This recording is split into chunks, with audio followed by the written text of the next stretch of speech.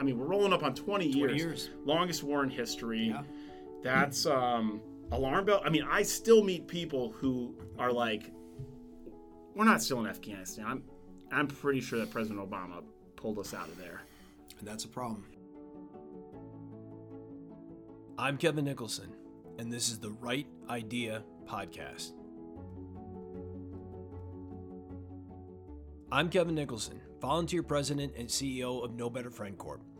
Thanks for joining us for Season 2 of the Right Idea Podcast. This season, we're sitting down and having conversations with a series of great Americans to celebrate our country, to talk about addressing our challenges, and to lay out a path forward.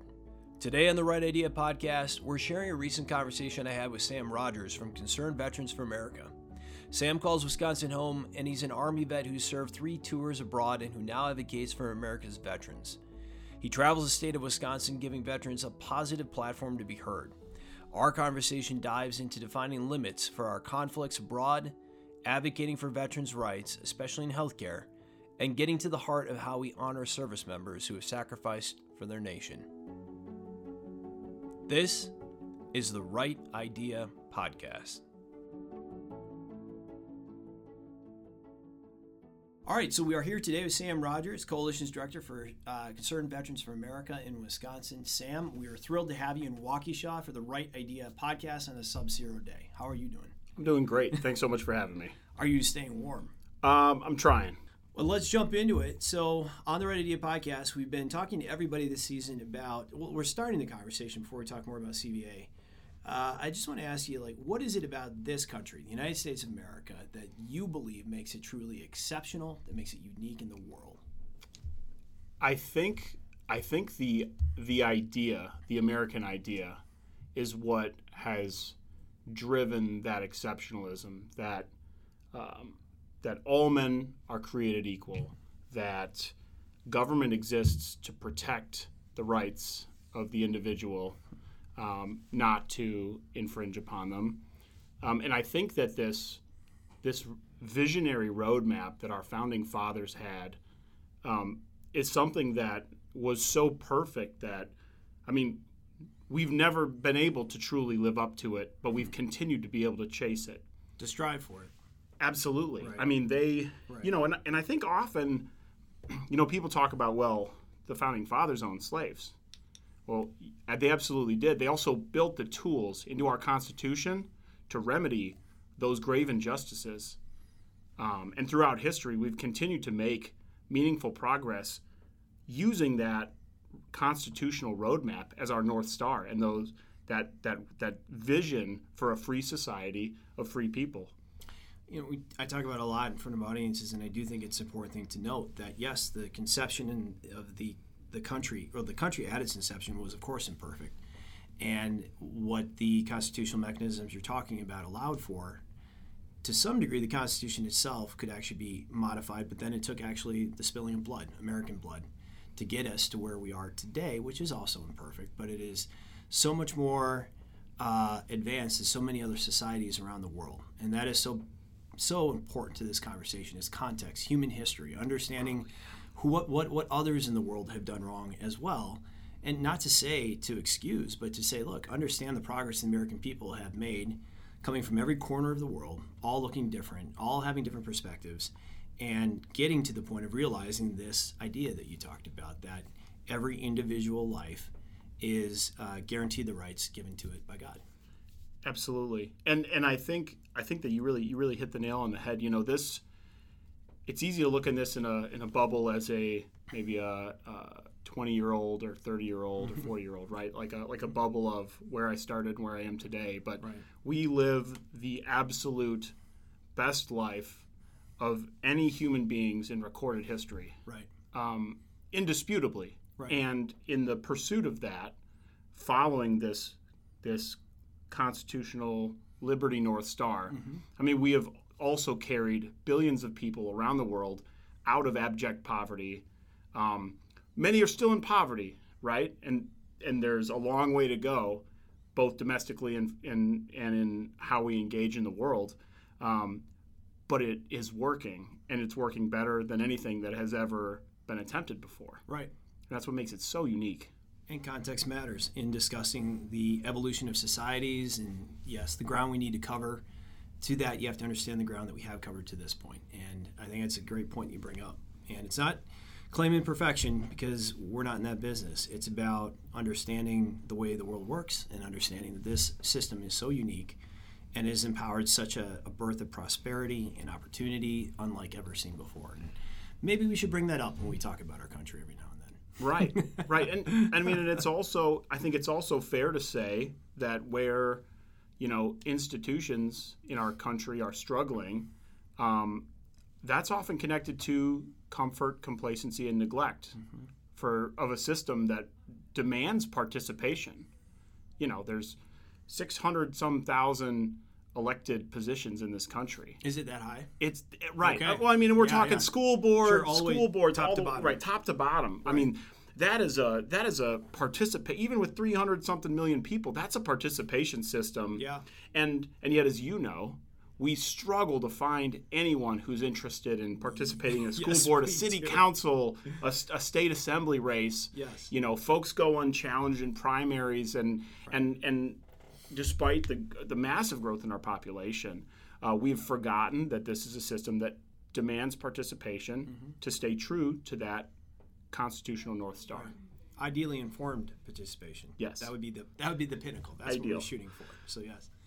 Tell me a bit about about CVA. Just talk to me about the mission, its founding, a little bit about its history, and then we can talk then from there more about what you're doing today. Yeah. So CVA's mission statement is to preserve the freedoms and prosperity that we and our families have fought to defend throughout history. We being the military community, right?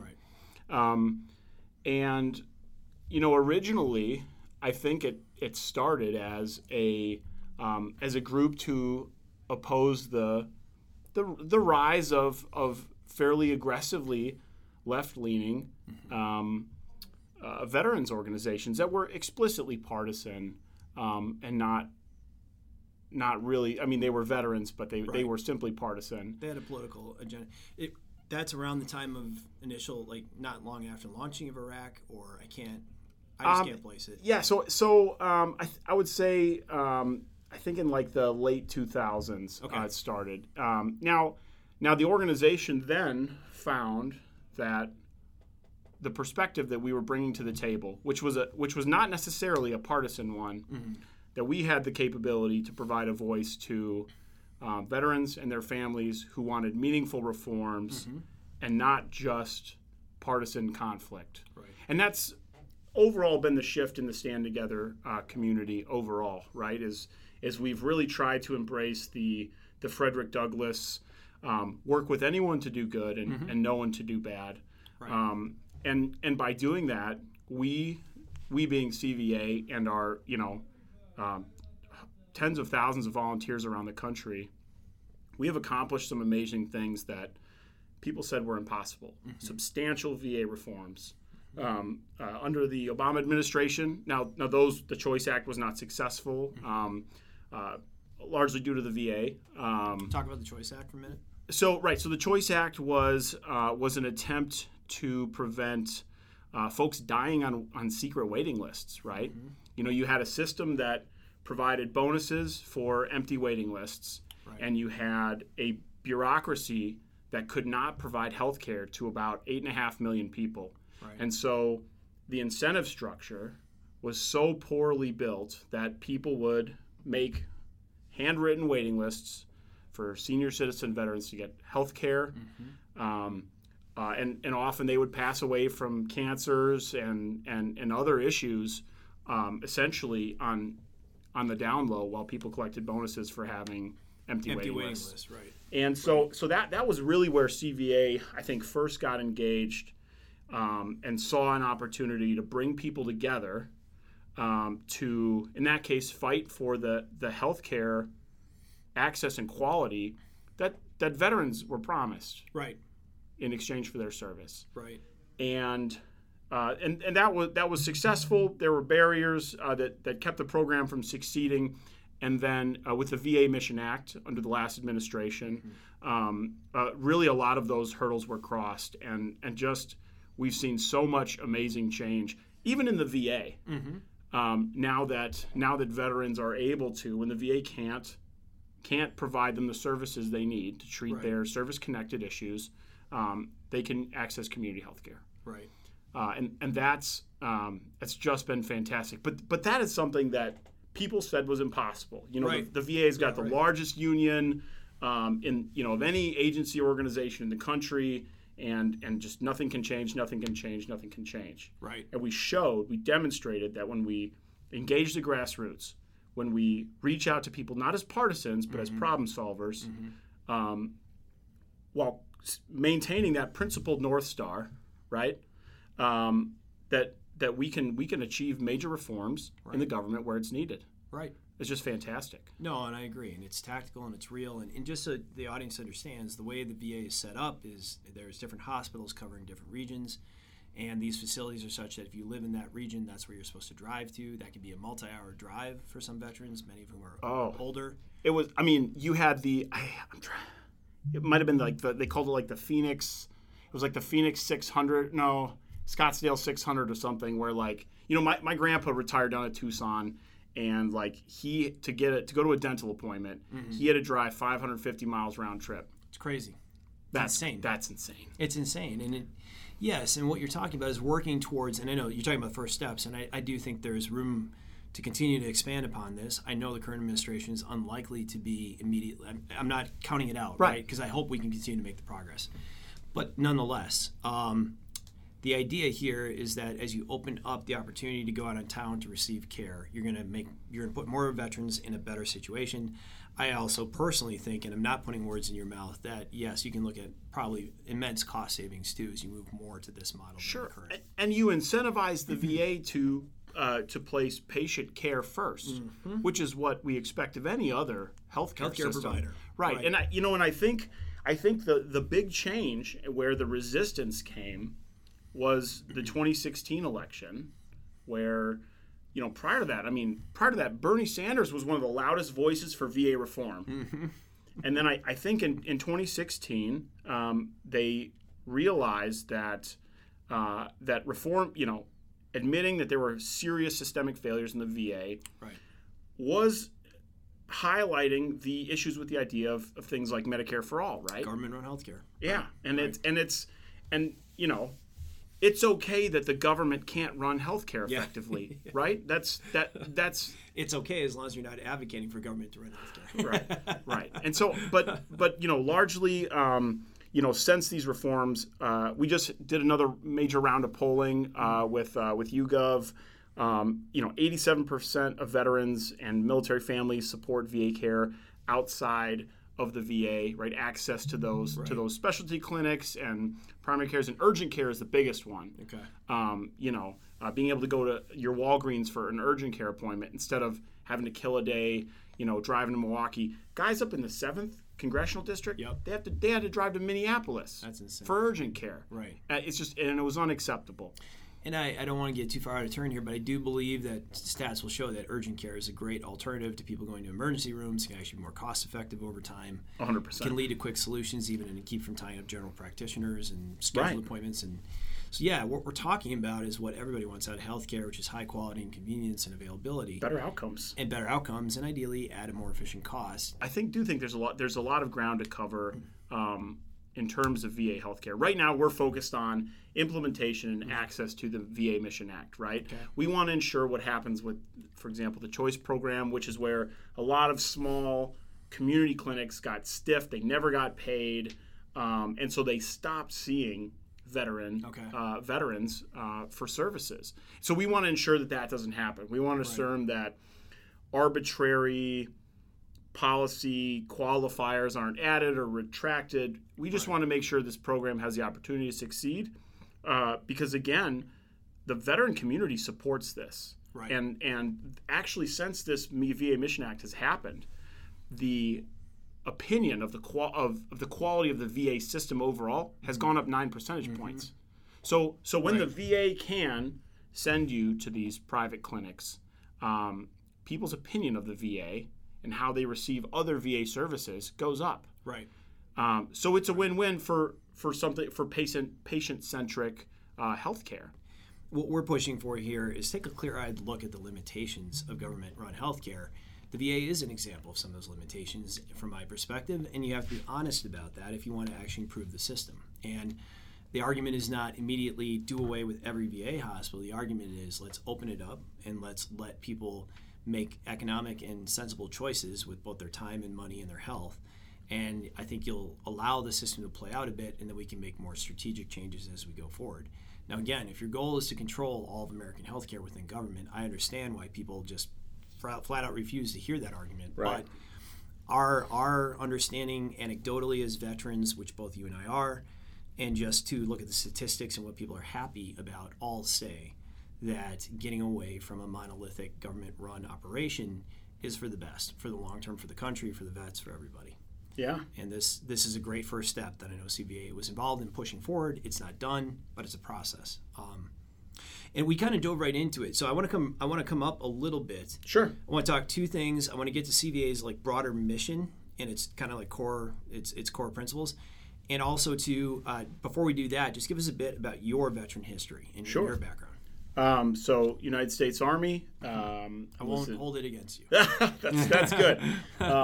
Thankfully my wife, who's Navy, doesn't either. So I enlisted in 2005, and I came into the Army as an interrogator. Okay. Did my first deployment in the 2009 surge to the Kandahar province with 2nd Infantry Division. It's a shitty place. Yeah. No, it was. It was a hard tour. Yeah. And, but it gave me a lot of perspective, and I think it gave me a lot of grit, and, I was just able to serve with some amazing people who did amazing things in just the most impossible situations, day in and day out. Where in Kandahar? Arghandab River Valley, Kandahar City, and then the last probably half of my tour was in Boldak on the Pakistani border. Okay. I was in Maywan for a while. Yeah. And Kandahar City is a place. It's a place. I wasn't there long. I was only there for a few days on the way in and the way out. And man, I'll tell you, I mean, it's a cliche now. Everybody says it, but bar scene from Star Wars comes to mind. Yeah. Just a hodgepodge collection of strangeness and. Yes, it was very Wild West then. I mean, we were essentially replacing the unit that I went with, 5th Stryker Brigade, was replacing all of these NATO forces who had been essentially somewhat hands-off in their security of their approach to the area. Right. And we kind of took our eye off Afghanistan after the Iraq invasion, and the Taliban regrew, expanded. So we were supposed to go reclear that. But it was, we had 42 soldiers killed, over 350 amputees and casualties, and it was a pretty harsh tour. Probably about 26 trucks, blown up. Totally destroyed. Go ahead. Oh yeah. So I compare that then to my second tour with an MI battalion, which I affectionately refer to as Mogadishu, and and it was wild. It was wildly different, despite being essentially in the same area. Okay. It's just interesting, But I think from my first tour, each one of our battalions was replaced with an entire brigade combat team, essentially because of what my unit went through. So for our listeners, it means they're upsizing the unit, so they're dropping in because you guys were undersized relative to the amount of ground you had to cover. Is that fair? Right. Yeah, and the amount of casualties sustained. Right. I think we had one of our infantry battalions had lost enough people and vehicles that they were what's the term? Combat ineffective. Yep. So and to be tactical about it, that literally means like you can't pair together unit sizes to go out to patrol sufficiently to actually control the AO.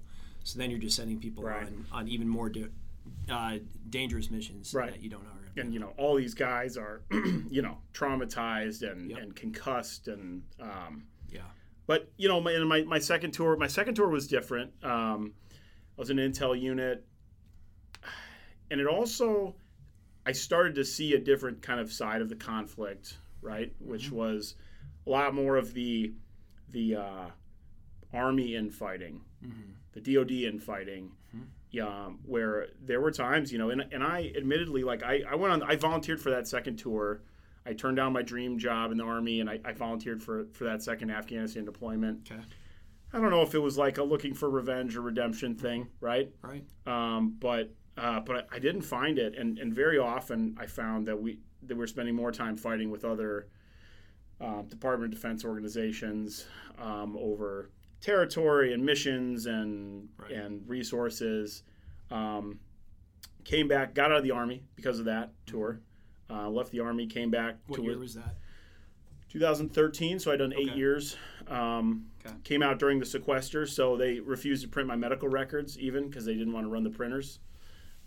Seriously? Oh, yeah. That was their response. Right, yeah. So, I came back and decided to, reconnect with my home state, my hometown of Milwaukee. Yeah. And after my first year at UW Milwaukee, I was getting frustrated with how veterans were, in my opinion, being exploited for their GI Bill dollars in the university system. And so at the same time, I got called back up, and they asked me to go back to serve on a strategic special mission unit. The Army did as a civilian intelligence officer. Okay. So I did that for a year, and that was really a big turning point for me as well, where I think I was finally at this level where I expected this big picture to exist. The grand strategy to be Ike about it, right? Yeah. You had every right the master plan, and now I get to be a part of that, and it didn't exist there. And and like I said, I think I was also coming to the kind of realization that I had some issues that I needed to address. And so I talked to my wife, and it was supposed to be a 3-year assignment. And I talked to my wife, and I just said, I don't think I can do this for 3 years. And I came back. I decided to. I was a business major originally. I decided to change to political science because I was like, well, I can bitch about the problems at the UW system, or I'm a problem solver, or I could figure out how to solve them. Okay. And that was actually my entrance into politics, into public policy was really trying to nail down where these issues. I spent weekends drive to Madison, I drive to DC. To where I met my representative Glenn Grothman, to where I met Senator Alberta Darling and Dale Kuyanga, just these great folks who empowered me to solve these problems. And so it was like a credits thing. I was UW Milwaukee advertised itself as accepting federal transfer credits. Okay. And then I was a senior Intel guy, a bunch of cool guy schools, so I had like 100-something credits. So this is great. I'm going to breeze through college in 2 years, and it's going to be awesome. And they gave me 4 Phi-Ed credits. That's the sum total? Total. Okay. And there has to be some mistake, and they just refused. And so I managed to get it fixed. Got a law passed compelling the school to find ways to actually award those credits to everybody. I mean, it opened up like 40,000 credit hours at UW Milwaukee alone to current veteran students. That's great. Awesome. And that really, I think, kind of propelled me to like, well, maybe this is a place where I can continue to serve the veteran community. Right. And then with the VA Mission Act, I brought my student veteran coalition to fight for the VA Mission Act. Okay. That's how I connected with CVA. Okay.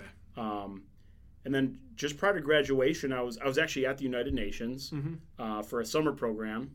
And I met the Afghan ambassador. Very surreal and interesting. And, we were talking about all these issues. He invited me to be his special guest to the United Nations Security Council Afghanistan War Debate. Okay. Which is like, it's like a closed door thing. I got to come in there and really listen to all these other countries kind of talk over and past what Afghanistan was asking for in terms of help. There just didn't seem to be a lot of interest there. And then that trip was cut short because one of my soldiers, one of my proteges, was killed in Somalia, June 2018,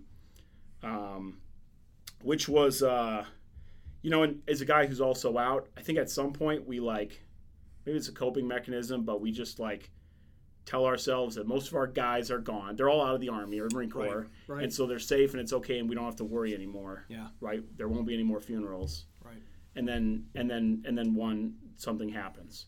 Right. And that really grounded me. And then I came back and I continued. I was doing pre-law at this point, and I was studying constitutional law and reading about the AUMF, the 2001 AUMF, and then I found that essentially this tiny third of a page document that was a authorization for a punitive campaign in Afghanistan after the 9/11 attacks. It was written essentially in the past tense, had been reimagined and reinterpreted by the past two presidents to cover 40-some countries, including Somalia at the time. Okay.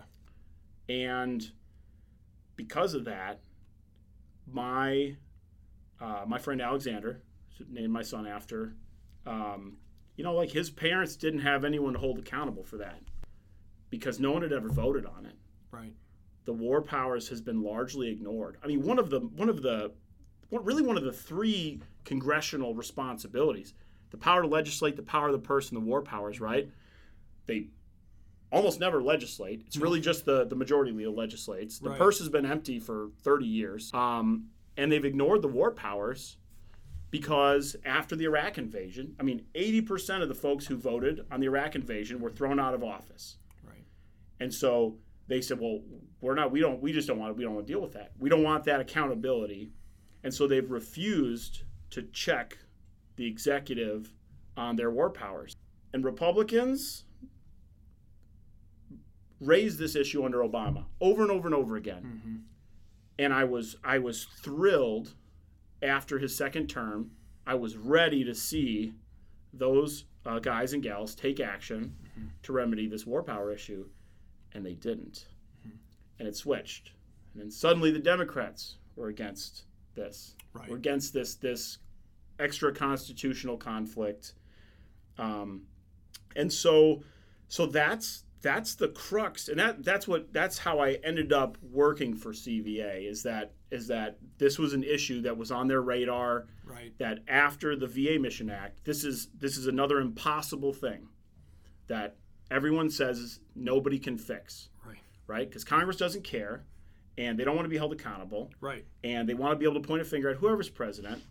But at the end of the day, especially with a volunteer military, this is a crisis. It's a moral crisis. It's a fiscal crisis. It's a constitutional crisis. It's a security crisis. Constitutionally, the president manages the military in a time of conflict, but the Congress has to authorize that. Right. And accepting a president just because he or she is in your party, accepting their extra constitutional conflicts is problematic. One of the indisputable reasons the United States came out on top of all of these major global conflicts, both world wars, is that we did not get engaged until it was absolutely unavoidable. We didn't. We waited until the last minute. Well, and it was reflected by the votes of the United States Congress to initiate conflict and to fully fund it and then fully get the American people behind it. And commit. Right. And everybody voted. There was, one nay vote. The gal who said, she was voting no for military moms, right? And everybody voted to be held accountable for these powerful decisions. And I understand, I empathize with the idea that congressional leaders don't want to be held accountable for these conflicts. And that's all, I feel bad for them because that's a heavy weight. I don't. But it's their job. Well, I was going to say shouldn't feel bad. It's their job and it's what they're paid. I empathize, right. I recognize the difficulty of it, but then don't do the job if it's too much. And that's not hyperbole. It is. I think the American public had a better understanding that we need people in Congress who understand what exactly the powers that they have over families, American families, to put them into harm's way, and what that really means. We've obviously got. You'll know this probably better than me, but one of, if not the lowest percentages of veterans in Congress that we've had throughout modern American history. Oh, yeah. Right? It's tiny. Yes. And so already you're lacking that perspective. And what you're pushing for here is saying, like, look, at the very least, people need to be held to account for these decisions that they're making. And quite particularly with both the latter half of Iraq and then now certainly in Afghanistan, we have been regularly committing American lives to this mission with nobody talking about it at all.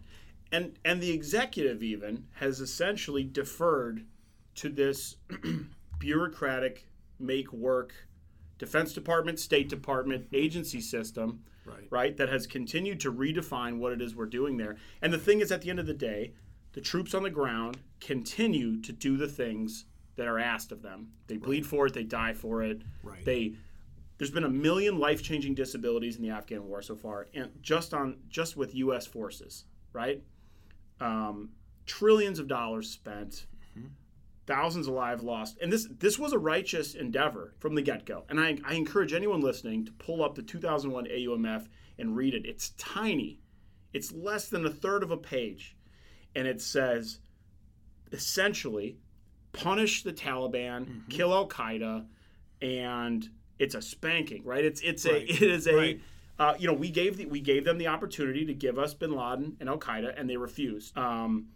But it is what it is. It's written in the past tense. It's not a blank check for a forever war that it's been reimagined into. And at the end of the day, if our best and brightest, if our most patriotic, if our kids from the inner city who are trying to reinvent their lives and start over and get an education and serve their country and get a free ticket out of some of these places that are just awful, if we're going to sacrifice these people, if we're going to put their lives on the line, the Congress owes us a rigorous public debate, and they owe us a by name vote on where we're going to go bleed for these things. Unequivocally. And I mean, the polling data, so this is rolling into our second year of this campaign, of the Ending Endless Wars campaign, which is largely focused on Afghanistan because that's the document that's been used to justify all this stuff. And we're not anti-war. We truly believe that a strong defense and a capable, well-trained, well-funded, well-equipped military is critical to preserving our way of life and our freedoms. And it is, indisputably. And that's also what makes us unique, right? Is that no one has touched this effort outside of some kind of fringy left anti-war groups historically. This is the first time that a nonpartisan organization has built a coalition of left to right folks. I mean, my volunteers, I got volunteers who talk about, who talk to each other about their 2015 primary votes. There's Bernie and Ted Cruz, right? I mean, really everyone agrees on this issue. Our first year of this campaign, public polling increased 13% in support of withdrawal from Afghanistan. This year was another 10%. It's 80% of the general public, with over 2/3 of the veteran community. Less than 20% of people support staying there or increasing our forces. The majority of those folks I've met, and I don't mean this disparagingly, right? But they're currently commissioned military officers and infantry guys who haven't deployed, and I get that because I woke up late for school, so I was going to skip the whole day on September 11th, 2001. I turn on the TV and I watched that second plane hit the tower. I watched people jump, and I decided that I was going to go kill whoever was responsible for this. Right. And so I totally feel it in my heart, the want to go fight for what's right. But we are killing the grandchildren of the people who started this. Yeah.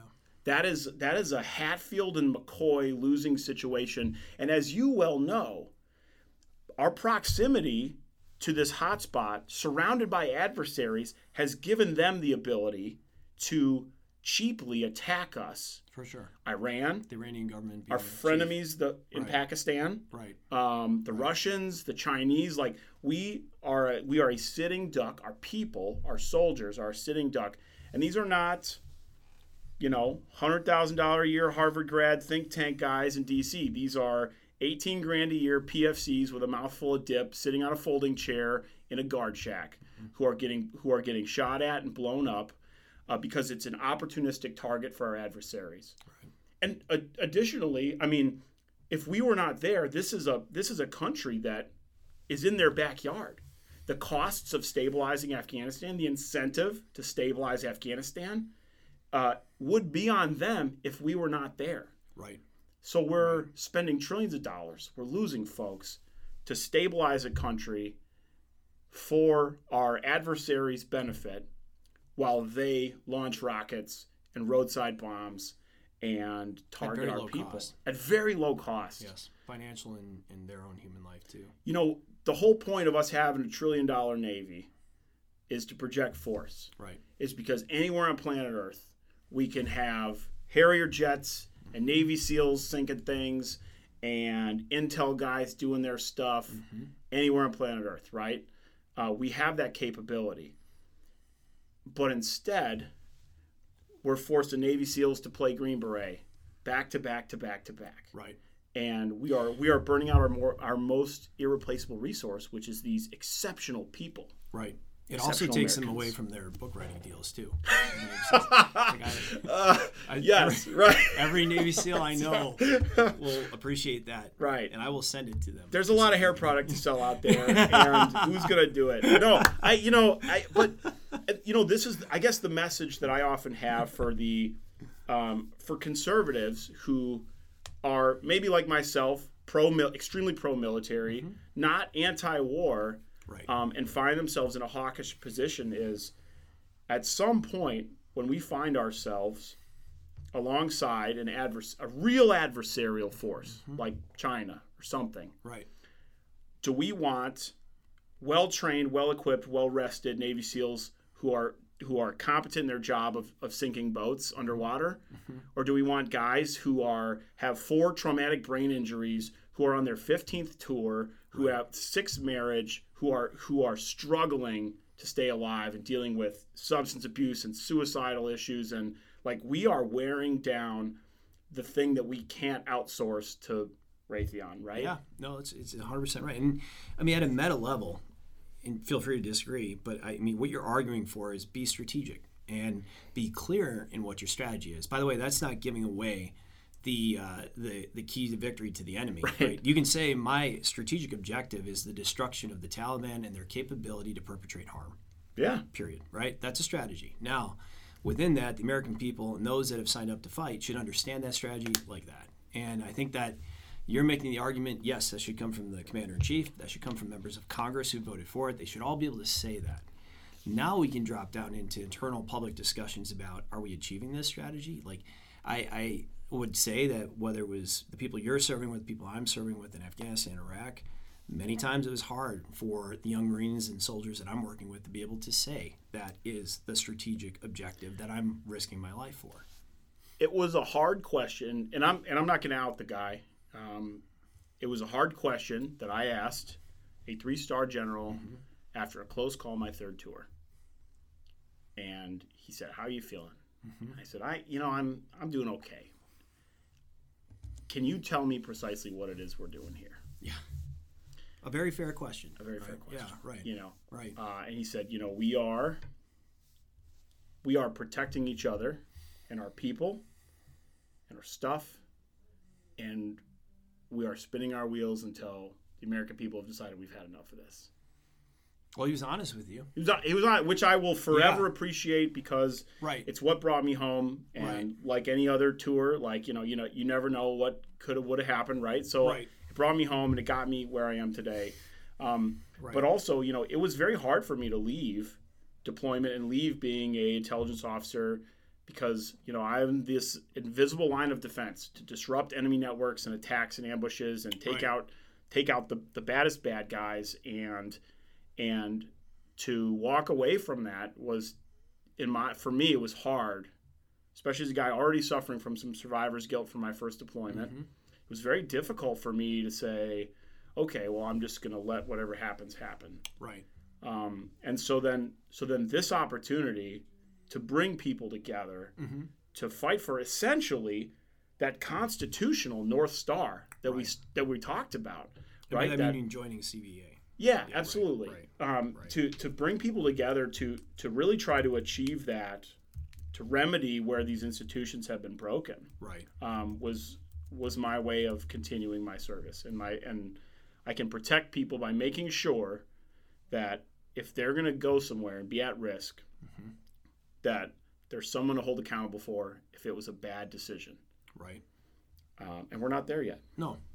But you're making arguments that I think are very important. And our at No Better Friend, one of our key policy pillars is that a strong and strategic national defense can stop wars before they start. Which again is that idea, like that is not an anti-war position. It's not an anti-armed conflict. It is a recognition that will always be on the spectrum of diplomacy. The question is, can you achieve your real diplomatic objective without the institution of armed conflict? And I personally believe that conservatives need to articulate that. Here again, I know you're working with a very broad coalition. Our job is to be able to articulate at No Better Friend, like why do conservatives believe what they do, to enlarge that movement. And part of that I do believe is saying, look, we do not advocate for armed conflict at the drop of a hat. Quite to the contrary. We believe you must be prepared. We believe you must be strategic. But that includes, you're kind of talking about like economic forcing mechanisms when you say make the Congress vote on the execution of force in war. And you by forcing them to do that, you make them think about their strategy. You make them articulate to the American people what they believe and why. And invest in it themselves. Put skin in the game where guys like you and I and the friends we've served with and the friends we've lost have not only put skin in the game, but they've sacrificed everything. Yeah, and it's as you think about literally parents, wives, children, husbands, like who have lost so much, right? Like it's never going to be easy to have that conversation that goes without saying, but boy, I never want to be in that position where I can't articulate why this was undertaken in the first place and why we continue to do it. Which I guess brings me to the number one pushback I get is something that I want to address, and I try to address every time I'm talking about this issue, and that is if we don't stay, everything that was lost was for nothing, right? And that's fallacy. The sacrifices of heroic Americans who have lost their lives, taking the fight to the enemy and protecting each other and protecting innocent people. No strategic failure, congressional impotence, that has nothing to do, that takes nothing away from their heroism and their sacrifice for their country, their family, and their comrades, right? But it's this kind of cheap rhetoric pitch that has convinced so many conservatives that, like, we got to stay there. It's like we got to fight them over there so we don't fight them here. That's the most ridiculous statement ever. I mean, 9/11, and we can be frank about this. This was a domestic security failure, right? This was a failure of these very expensive, very invasive agencies to do their job and work together because they were too busy competing over resources, right? And that's what the 9/11 Commission discovered. It's why we created the ODNI, right? Right. It's why we created Homeland Security. We sacrificed a big chunk of our Fourth Amendment rights to remedy a domestic security failure. And so if we have to fight them over there to not fight them over here, well then why did we do that? Why have we spent $1 trillion on the TSA and Homeland Security? Why have we? They're bad arguments, and they're things that have trapped conservatives into a terrible mental model when it comes to military conflict. And I understand your point there, and I'd build it out even maybe a bit further, and you may not agree, but I think if the goal, again, get back to strategic objective, is the destruction of, whether it's the Taliban or Al-Qaeda or ISIS or whatever the case is, destroy their capability to perpetrate harm, specifically to the American people and their allies. Now, okay, operationally, you engage in these conflicts in order to achieve the strategic objective. I would argue, on some level, we of course achieve that, and we of course. I mean, in the first Correct. 120 days. Yes, exactly. Our argument, and again, not putting words in your mouth, is okay. Now step back and say, is what you're doing today, furthering that strategic objective, and at what cost, and what's the cost benefit analysis of what we're doing today. So the argument is not that lives that have been lost and commitments that have been made were in vain. The argument is we believe it could have been done better. We believe it could have been done with both a more keen eye on what that strategy was, which would have led to greater efficiency in how we did it, and it could have saved certainly more American lives and dollars and all these other things. But that is not a case to say that, again, what the people that we served with were doing on the ground was not affecting change. It was. Right. The argument is, how can you do this better? How do you make sure you don't make the same mistakes again in the future? It requires leadership. It does. It requires leadership. It requires leadership who are invested in that vision that our founding fathers had. Right. And who appreciate how every time in history that's been ignored or eschewed, we've been unsuccessful militarily. And when it's been followed, we've been successful. Right. And that's a very big picture, broad strokes, comparison. But look at the tremendous pressure we put the Iranian government under through our student exchange program, through literally just exposing tens of thousands of Iranian teenagers to young adults to what a free society looks like every year, right?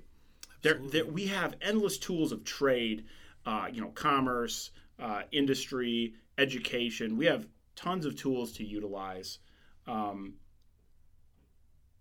keep that military option as the last resort, not the first step. Absolutely. We look at it like in the future, these AUMFs have to have a sunset. They have to have, we think the AUMF painted a very clear picture about what had to be done. But even if you argue that it was unaccomplished until they killed bin Laden, well, once that was accomplished, then it should have been done. And we should have left. Yeah, and when you say sunset, you mean literally writing into the initial legislation and the order, basically. It has to be renewed by either such an event or such a date. Right. Congress has to reissue it. And they just have to vote on it, man. And anyone who comes back and says, well, that's not doable because then Congress would be voting every 20. Well, no, we're not arguing for that. You're saying that in a reasonable interval. Or you could even tie it to the strategic objective in one way, shape, or form using the right language. These are all a bunch of lawyers. They should be able to KPIs, right? We're talking, right. Yeah, we talk, achieve the following metrics of success. But I think the biggest dilemma is just that we changed the idea of this from being a punishment to being Germany, where we're gonna, Italy or Japan, where we're going to rebuild them in a better, more free image. But the American people never got to decide if they believed that was in our national interest, or even doable, or even doable. And that and that's a whole nother thing is that. Yeah. Like I said, I sat in this war debate, and I watched this ambassador talk about we need to be able to train doctors and medics and clinicians, and this other country, I was like, we're gonna rebuild that hydroelectric dam, and he's like, they've blown it up twice. That sounds so expensive. We don't even have people who can run it. But we need medical care. Right. The infant mortality rate is skyrocketing. Right. Like there are other more pressing things, and they're just like, yeah. But that dam's going to be sweet, though. Yeah. And you bet their contractors are going to get paid. Yeah. Too. Right. And so I just, at the end of the day, right, our own vision of self-determination for the individual. When we're engaged in these conflicts, we often find ourselves inadvertently denying that to other people. Right. Maybe Afghanistan's not ready to be an American, blue jeans and apple pie society. Maybe their vision is different, and that's okay. But we can't force that upon people. It doesn't work. It's a big part of my education of my deployments is just that. I think it's important. I think it's important perspective for you and others and myself and others to share that there are limitations to what people want in their own society and their own individual lives. And at the end of the day, I think where we definitively get off track, and you bring this home with the War Powers Act, is that, yes, the strategic objective, if it's to destroy the ability of an entity to create harm, that's one thing. If you get into the concept of trying to create a society in your image or close to, now it's a very different strategic objective, and the limitations are enormous. And they can literally start with willpower. In other words, the local population, saying neither good nor bad, right? I may disagree with them, does not have the interest in putting in the blood, sweat, and tears it takes to build that society. Right. And you're going to run up against a brick wall every time you try to make them if they don't have that natural inclination. And I think, though, that if that was the intent, nation building, then we would have had a rigorous public debate where all of the folks who are invested in the history of Afghanistan and in all these things could have articulated that would not be possible. Right. And we could have avoided it if it had come to a vote and a debate, which is why the system's built that way. And that's it. And I think, and the cost would have been, and the limitations would have been made clear to the American people. The cost would have been clear. And I'm reminded of any number of conversations I had with local nationals in both these countries that would have told you, and they're anecdotal, right? But yet would have told you there's a sizable portion of the population that literally has no interest. And my own view of Afghanistan is such that, like, it at best could be a loose federal system, meaning a very weak central government governed primarily by regions, right, which more or less align to tribes that have existed for thousands of years. It's essentially how it works right now, anyway. Which is right. Yeah. But if we had accepted that from day one and said this is imperfect and it's terrible and there's many things about it that make us very uncomfortable and unhappy, but yet at the same time, this may offer the best self-governance model for these people and on their own choice, and frankly may create less strife and fundamentally may allow them to control their own security in a way that they can. If they understand that we leave them alone, if they exterminate the Taliban, I know plenty of them that would take up the objective of exterminating the Taliban, right? Because they get left alone. And it sometimes is that simple. It isn't always, right, but it can be. And again, I think this requires more tacit admission about our limitations. I too have sat down. I've sat down with wonderful 1, 2, 3 stars and who get it all. But I've seen a lot that were so far wrapped around the axle of like, what are we doing over the next 6 weeks, right? Like, what are the metrics we're trying to hit on these 6-week intervals? That you're like, whoa, you are the person that's supposed to be pointed upwards, saying, hey, sir, I need more in terms of like what I'm really trying to do here. Vision, vision, purpose, and guidance. Yeah. Yeah. That's kind of the thing, right? Yeah. I watched over the weekend, my son and I watched American Sniper. So I have watched, I think that is the only movie from our generation combat. Yeah. That's it. I haven't seen any. I'm right there with you. That's the one. Yeah, okay. That is the one. And I did it because I have actually great respect for Clint Eastwood as a filmmaker. I think his treatment of the military has always been pretty honest and good. Oh, yeah. And I think that he eschews all the bullshit of Hollywood, politics and all of it, right? Yep. So I thought if anyone could do this, probably it's him, right? Like to put somewhat of a lens on it. And certainly, I made a joke about the SEALs before. I like the kids' SEALs. So there's some of the SEAL nonsense in this for sure. And at times it makes Marines look an inaccurate depiction of Marines, to be sure. I'll hold Clint's feet to the fire on that. But boy, there's a lot about it that shows the insanity of what the enemy was doing to their own people and how horrible it was. At points, I can look at scenes of that movie and I can smell the smells of that place. And that's in Iraq. This is Iraq. Right. This is okay. Iraq. And I've never been. I've only done Afghanistan. Yeah. No, this is Iraq. It also smells bad. Yeah. Just to let you know, depending on what corner of the country that you're in. And what I think it does bring home for those in the audience that have not seen it, and why I think it's probably, in my opinion, the only one of these movies that are worth it. Admittedly, I haven't seen the others. Is that there are moments in these scenes where you see the troops on the ground immersed in like these super detailed conversations I know you've been a part of like who links to who and who's caught up to who, but more like a mafia type analysis that you'd expect the FBI to do, right? Right. And it's at those moments that that is part of a counterinsurgency that you kind of feel the futility of it. Of okay, so we got it mapped out. We've done our targeting. We know who's who. We know whose cousin is who, and this and this and this. And tell me again, how does this play out such that we achieve this strategic objective within a reasonable amount of time in the right way? Right. Or are we trying to deconstruct a society and make it perfect, and then rebuild it in our image. Yeah, and man, and you know, like I said, this is we're killing the grandkids of the guys who started this fight. Yes. And if nothing else, I think that demonstrates that the course we're on is not going to achieve the outcomes we think it will. Right. Simply put. Yeah. And so, and I mean, in this, you know, when we talked about some of the fiscal impacts of this, you know, billions and billions and trillions of dollars. Oh, yeah. I mean, that's, so, you know, that ties into CVA's third pillar, which is, you know, goes back to that Eisenhower, our national debt is an inherent part of our national security. Mm-hmm. Our ability to project force is essentially covered with cash, right? Yep. And a massive ballooning national debt undermines that drastically. Absolutely. And so, as a part of that, you know, we want smarter defense spending. You know, and I not can too bad, any money get cut out of the Pentagon? Oh my gosh, right? Well, that's the thing. You know, that it's such a, you know, procurement. You know as well as I do. Yeah. Procurement's broken. You know, right. Manpower's broken. You know, and my wife's Navy. I truly, and this physically pains me to say, mm-hmm. I think that the Navy is the most important service. On the record, I will disagree, but go ahead. right. Well, you know, I mean, you guys were part of it.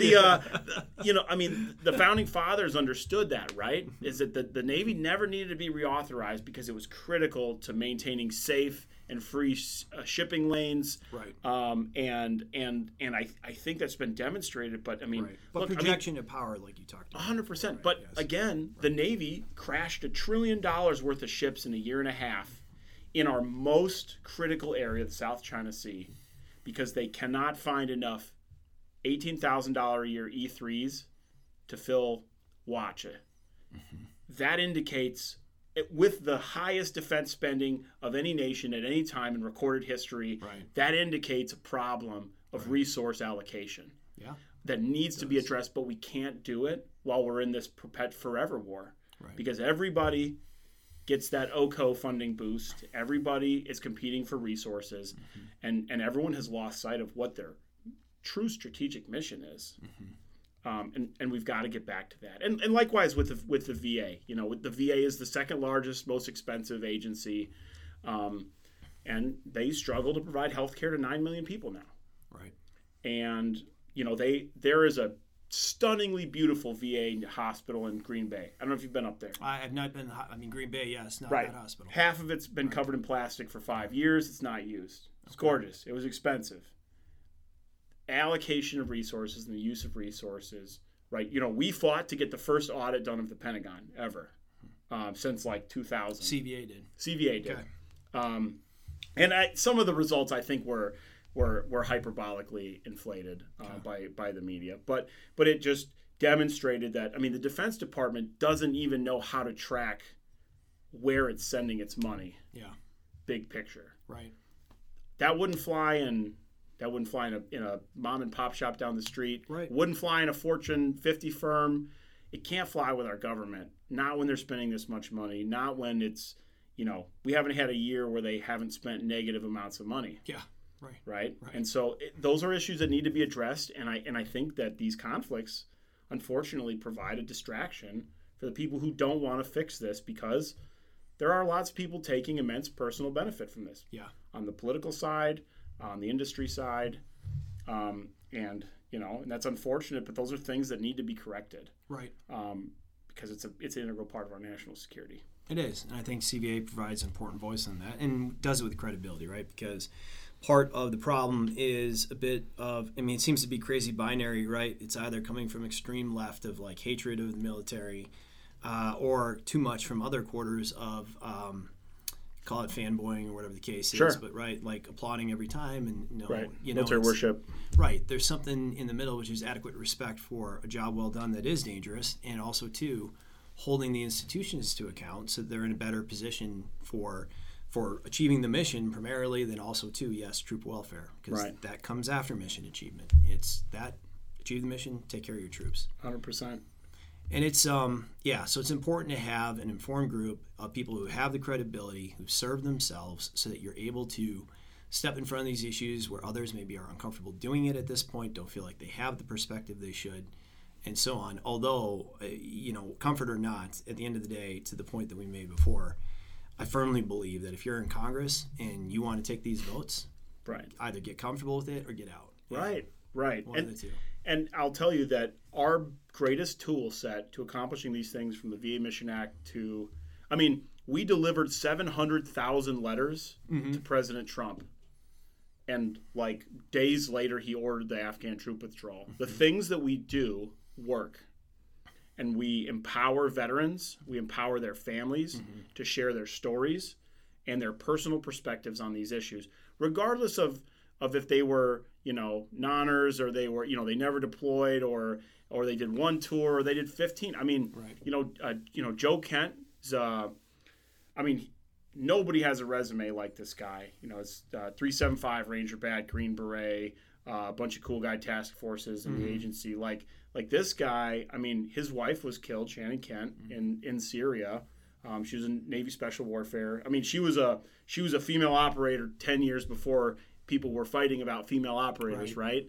And and he has used his voice to support this work, but the voice of the grandma of some kid who's going on his 4th tour, he's an E5, it's just as valuable. Every single person's contribution is valuable. Right. And that is how CVA is a volunteer-driven organization. And we really just want to, we'll coach vets, we'll help them with their public speaking, we'll find ways for them to contribute their story and their perspective to achieve these policy changes. Right. And I think that we've shown that we can do it successfully, even when everybody says it's impossible. It's an important thing to do. I wanted to ask, and it's in keeping with kind of the conversation we've had so far, do you ever do anything in the we're talking about direct spend on defense from the United States government. Do you ever do anything around the space of economic development in and amongst armed conflict? Do you ever talk about that or play in that space? Or no? So, like as a policy perspective, probably not. Anecdotally, okay. I talk about the things that I observed in like the State Department race to spend money and call it economic development. Sure. Like the USAID stuff is just, I watched the State Department drop $100 million on a shopping mall on Highway 1 in Kandahar. A guy, the guy poured an unreinforced concrete slab, took the money and ran with 3 generations of his family. You bet. And that was a win. Like silly stuff like, okay, farmers can sell opium for 4 times what they can sell food. And so they're not growing food. So what we're going to do is we're going to pay them to grow food. We're going to pay them what they would make to grow opium to grow food. And I'm like, all right, well, I guess that's not sustainable, but that's a thing. It's better than a shopping mall. And I'm like, all right, so we're going to go out and check to make sure they're not growing drugs. And they're like, well, no, we're going to pay an Afghan to go check that out. And I'm like, Have you been out here? This is a survivalist culture. Yeah, you bet it is. And so right. What do they do? Right? These are sustenance farmers. The average lifespan is 55. Most of these, and I do truly love Afghans as a people. I love their culture. I love they're hospitable. They're great to strangers. They're just amazing. And most of them spend a very short life. Trying to feed and take care of however many of their kids make it past 10 years old. That's right. And that's a hard life as someone who cares about life and treasures it deeply. Right. That's hard. I respect it and I care about it and I want it to be better. Right. But at the same point, like we just have to be realistic. Right. And so they're going to grow opium anyway. They're going to take the food payment and they're going to go sell the opium and make twice that. And there's still going to be a food shortage. Yeah. Which is insane, because it's a right, because all decisions there are made around this $800 billion a year gorilla called the United States Department of Defense. Right. We suck all the oxygen out of the room. They can't make decisions that don't involve us. So they don't even know what their ideal Afghanistan looks like because they can't imagine it without us there dumping money and resources and weapons and I want them to achieve whatever the greatest version of Afghanistan society possible is. That's what I want. But I also know that they can't do it with us sitting there on their chest. And you have to accept that what they come up with may not be what you're happy with, Totally. but that it might be what they come up with. Might be what they come up with. It's an important point. Yeah, I remember I got out of the Marine Corps. I was only a few months out of Afghanistan and went straight to graduate school, which was a culture shock, to put it mildly. And there was a lot of tense moments there. And I will tell you, I remember I had a professor, and he definitely meant well, and he was a former World Bank guy. And I wrote some kind of paper on this, and I said, look, there's just massive limitations to the ability to conduct actual economic development in the midst of armed conflict because of what all your anecdotes basically lay out, which is high propensity towards corruption, towards just simple misallocation of funds, just sloppiness that results in hundreds of millions of dollars, ultimately probably ending up in the hands of the enemy, not adversaries, but literally the person who's trying to kill you. Right. Which is to say nothing of like handing over literally billions of dollars to the Iranian government as they also try to kill you. So right. You take a step back and you look at this, and it is literally insane in so many different respects. And then there's a separate issue, which I think also too pulls back to what we're talking about, which is this in keeping with what we're trying to do in the first place? And yes, and that's your questions about what does the average Afghan view as the society they want to live in? How are they ever going to get there if we're pouring in money that completely remakes their markets in a way that doesn't even make sense? And there is part of this is accepting limitations. Again, not to beat the dead horse, but it gets back to know your strategy. Be single-minded in pursuing it. It doesn't mean be inflexible. Right. Be single-minded in pursuing it, but be honest about what that strategy is. So And make sure it connects to that constitutional North Star. yeah, right. Over everything else, because that idea is perfect. Is the most perfect thing that's been generated by folks standing up a government yet. Right. And until someone comes up with something demonstrably better, Right. we need to stay focused on that North Star with everything we do. Absolutely. And yes, which means articulating to our own people why that's such an important thing to do. Because if you've noticed and you read the news lately, that doesn't always filter down to, like, say, our college students or our K through 12 students, unfortunately. I still have to argue about people. I still have to argue with people about if net worth is actually cash in a bank account. So we have a lot of our own. We have a lot of our own stuff to sort out, right? We do have our own stuff to sort out. And I'm glad that you guys are big on the education side. And Yes. You guys do a lot of really amazing things in education and educational entrepreneurship.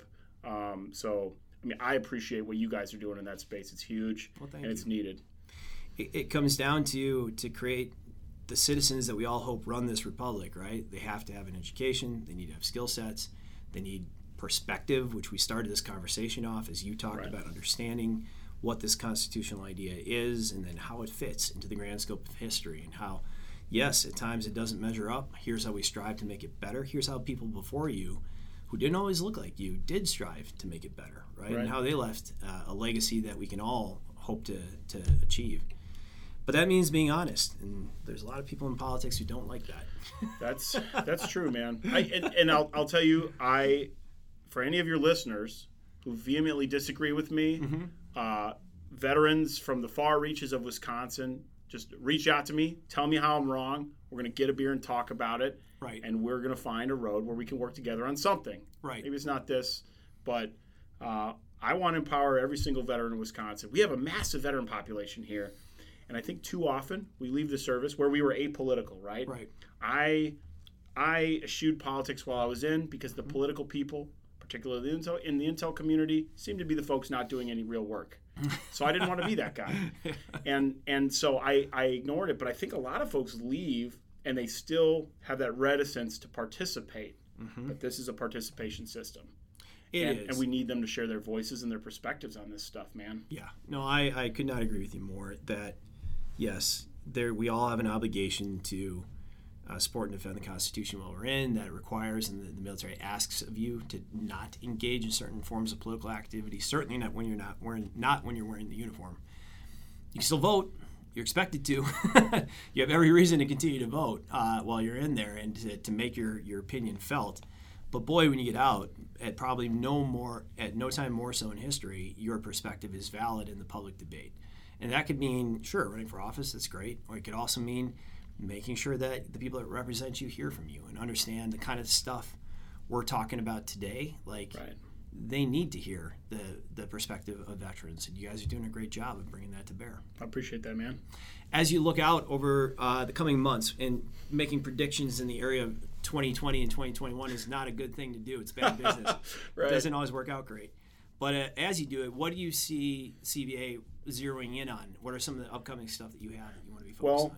The big thing is, we're extremely concerned that Joe Biden's going to re-engage fully, whether it's a surge, whether it's replacing GIs with contractors so that the numbers don't look as high. We're concerned we're going to get farther into this quagmire and not farther away from it. We just launched a $1.25 million ad campaign, which we've probably raised and engaged in almost $3 million now in our campaign to end this endless war.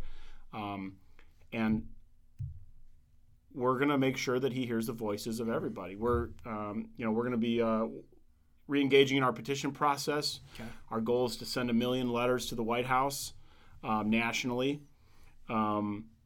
That's probably going to be our focus here in the near term, and then, like I said earlier, we're really focused on watching the implementation of the VA Mission Act. Okay. We want to make sure that the way the VA manages that program is consistent and predictable, and it's fair to the service members who sacrificed for this for this country, and who we promised to provide health care.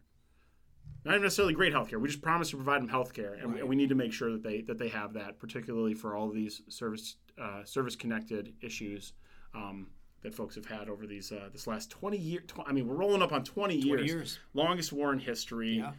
That's alarm bell. I still meet people who are like, we're not still in Afghanistan. I'm pretty sure that President Obama pulled us out of there. And that's a problem. And you look at military community is shrinking. New York Times found 79% of new enlistees come from military families.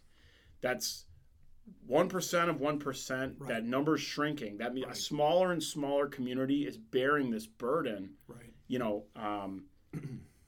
There have been 2 guys so far. I think both were Rangers. Who lost their lives after 14 combat tours. That's just insane.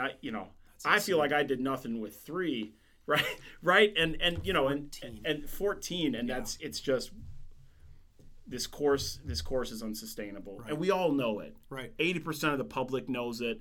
The vast majority of the veteran community knows it. I think our politicians know it. They just don't want the responsibility to take action. We got to force them to do that. Well, yeah, and you're talking about asking the question. Look, someone could have been born at the outset of the war. It could be a corporal serving in it today. Quite legitimately, right? And I think that requires policymakers to say, and here's why. And I stand behind it. 100%. Right? And so if they can if they can articulate that view to the American people, it's on them to do it, but they should be forced to do it. And I think that is a completely reasonable expectation on the part of the American people. Are you guys looking at getting involved at all in the space with what's going on with Iran and the Biden administration? Okay, I'm just curious. Yeah, so generally, we support a policy of realism and restraint in general, which is just we expect military action to be the absolute last step. There's endless tools there. A lot of Iran's provocations are only accessible to them because we are sitting in their backyard, fixed in place, on embassies and FOBs that haven't moved in themselves 15 years. Sure. And so at some point that has to be addressed as well, right? Is that we should probably not try to start an armed conflict with an adversary who we've been dangling, Joe Snuffies in front of, just to see if they'll take shots at them. Well, my hope is that the Biden administration, and you're getting some signals now, but I hope that they do not make some of the mistakes that I believe, and again, I'm not putting words in your mouth, but I believe that the Obama administration did make in terms of just resource allocation to a bad actor. Oh, and yeah. that I think would be horrific. That the appeasement. The appeasement, the allocation of capital to the tune of hundreds of billions. We both talked about our time there, but my counter ID team found Iranian-made IED devices. We know they're there. We know they killed Americans. My sister brigade, when I got to Fort Lewis, 4th Stryker Brigade, was the Iraq surge in 2007, and lost dozens of guys to EFPs. They were Iranian-made. Right. There was no ifs, ands, or buts about Right. it. I mean, they were capturing and interrogating Quds forces there. I don't believe that that's up for dispute, right? Not amongst anyone who's realistic. I'll tell you. So what we're talking about is explosively formed penetrators, special concave blast that basically, when initiated, forms a molten pellet. The pellet can penetrate our armor, create a vacuum inside it, and basically blow apart everybody's inside. Yeah. One of the few devices that truly could repeatedly pierce the armor of the vehicles we're using and kill. Could kill anyone inside. It's horrific. It's such a degree of manufacturing sophistication that local nationals in Iraq and Afghanistan couldn't do it. Iran could, and they ceded the battlefield. It was per our conversation before, a low-cost way of killing Americans that the Iranian government openly engaged in. I will tell you, and you may have had similar experiences or not, but when my team identified an EFP as an EFP and set up a report on it, and our job, literally, I had EOD working for me. I'm not EOD. Right. They had them, and they were literally disarming these devices. They shot up reports saying EFP from the top down, saying no, it's not. Because to do that was to admit what Iran was doing in the battlefield. And the push, and certainly I'll be very public about this in the coming days and weeks, depending on what the Biden administration does, is to say, look, in no way, shape, or form should you be making it easier for the Iranian government to exact its will. And again, personal perspective here, but as you look at that series of Middle Eastern peace agreements with Israel that suddenly popped up at the end of the Trump administration, were remarkably underreported. Right. So much of that was a rearguard action against the fear that the Biden administration would re-empower Iran to mess with that entire region. I mean, yes, some fantastic forward movement that we haven't seen in ever maybe, I don't know. Yeah, I mean, to say 30, 40 years. Inspired by fear, to be realistic. True. I mean, that's my perspective, and I think they saw that there could be a new administration in the Biden administration that would not be friendly to keeping Iran at bay. And so, again, getting away from just what's happening in Afghanistan, there's a whole other strategic initiative relative to Iran and how you keep that government, not the Iranian people, but that government in a box so it can't perpetrate its will. Because eventually, this too shall pass, and their younger, predominantly American educated people will take over. Right. And yes, I totally agree. And I guess that's how we look at some of this Iraq occupation stuff. I mean, the Iraqi government is largely now led by Iranian puppets. Mm-hmm. So we're paying them. We're paying our adversaries whilst paying to secure our adversaries' backyard while they shoot at us just because they can, just because we're there. Right. And so to disengage is to deny them the opportunity to do that. Not to disengage from pressure from other mechanisms, but to deny them the ability to kill our people. Right. Seems like the practical thing to do. I would agree. So as we're talking about all these tough subjects, the closing question I have for you, we've been asking everybody. So you look out, 2020, not a fun time. There's been worse, but it wasn't fun, that's for sure. 2021, off to a challenging start in many ways. What makes you optimistic about the future of our nation? When you think about what makes you hopeful, what's that?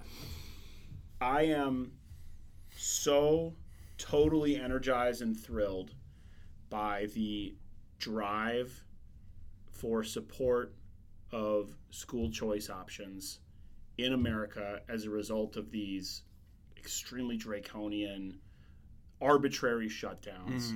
I mean, I have been a firm. I believe in science. I'm a pro-science guy, right? I feel like I'm consistent there. And so for the last 10 months, the CDC has consistently said that schools need to be open, that the downsides of a lost generation suffering from crippling mental and emotional health and isolation issues it does not outweigh the extremely tiny transmissibility that they've this age population's demonstrated. K through 12 kids. K through 12 kids, and it's, unfortunately, it was just chosen as a partisan issue for a campaign year, right? And kind of like we saw in Act 10 here in Wisconsin, the fear mongering doesn't go away after the election, right? When it comes to the teachers unions, to the teachers, right? Right. They're still afraid. Yeah. And because that was the play for election's sake. And it's just so unfortunate. Man, my 5-year-old Marjorie, she's just a doll. Mm-hmm. Like, I watch this kid cry every day trying to do 5 kindergarten online. Yeah. It hurt my heart. The Army dad in me just wanted to break stuff, and there was nothing I could do because I'll be honest with you, man. I can't afford private school. I would love to have access to parochial stuff. I just can't afford it. My wife was in school. We've both been back and forth in school. Right. We try to trade spaces where one of us is full time and one of us is in a master's program. Right. And we go back and forth so we can get by. Because we both started new careers 10 years in, 10 years later than everybody else, and so we I understand. We have juggled 5 jobs between the two of us, pretty much probably since we've met, and I'm so excited that I think people have finally seen that what is happening in our public school systems is not about what's best for children ever, and I think that's great, man. I think educational savings accounts, right? I think they're on the horizon. Wisconsin is the state that invented school choice. 100%. And because of that, though, we also have a really complex patchwork system of programs that other states who started later don't suffer from. And so I think we could potentially be the state that goes to the next level, where we fund students and not systems, and where teachers can actually get paid really well because they have options. Right. We were talking about when we didn't know if our district would open. We were talking about you could open a pod school. You could charge half of what daycare does, and you will make twice what your public school salary is. Right. That's crazy. Right. It indicates a lot of overhead. Huge administrative overhead. Right. A lot of overhead. So I'll tell you what, that's what I'm optimistic about. I'm optimistic about school choice. I think Wisconsin is going to be a leader in that. And I think if anything good can come out of this pandemic, I think that the veil being lifted on that is going to be it, man. And I think we're going to and you guys are part of leading that charge. Yep. And that's super cool. Our sister organization, Americans for Prosperity, is working on that stuff. That's super cool. That's what I'm optimistic about. I think you bring up a great point. There's an opportunity here. We have to capitalize on it. We have to mobilize public sentiment and, again, provide this as a real solution for families. And as you mentioned, No Better Friends out there, we're actually messaging the entire state of Wisconsin this right now. A, get kids back into school, period. And then B, school choice is a great option for people for so many different reasons. But yeah, I agree. There's an opportunity here for real education reform to put kids in better positions, and we have to be very strategic and aggressive in getting out there in front of people, explaining transparently why we think this is true, and then capitalizing on it.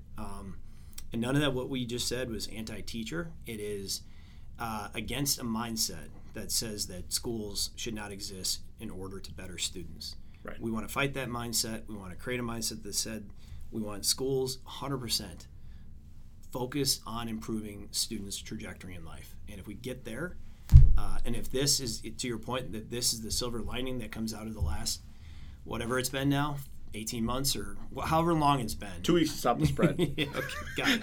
So, yeah. And let's just continue to make that case to people and explain. So, absolutely. Great thing to raise, and I appreciate it.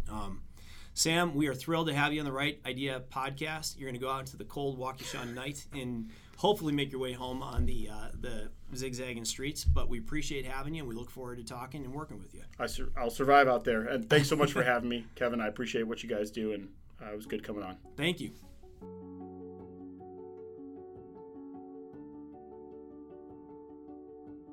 I'm Kevin Nicholson.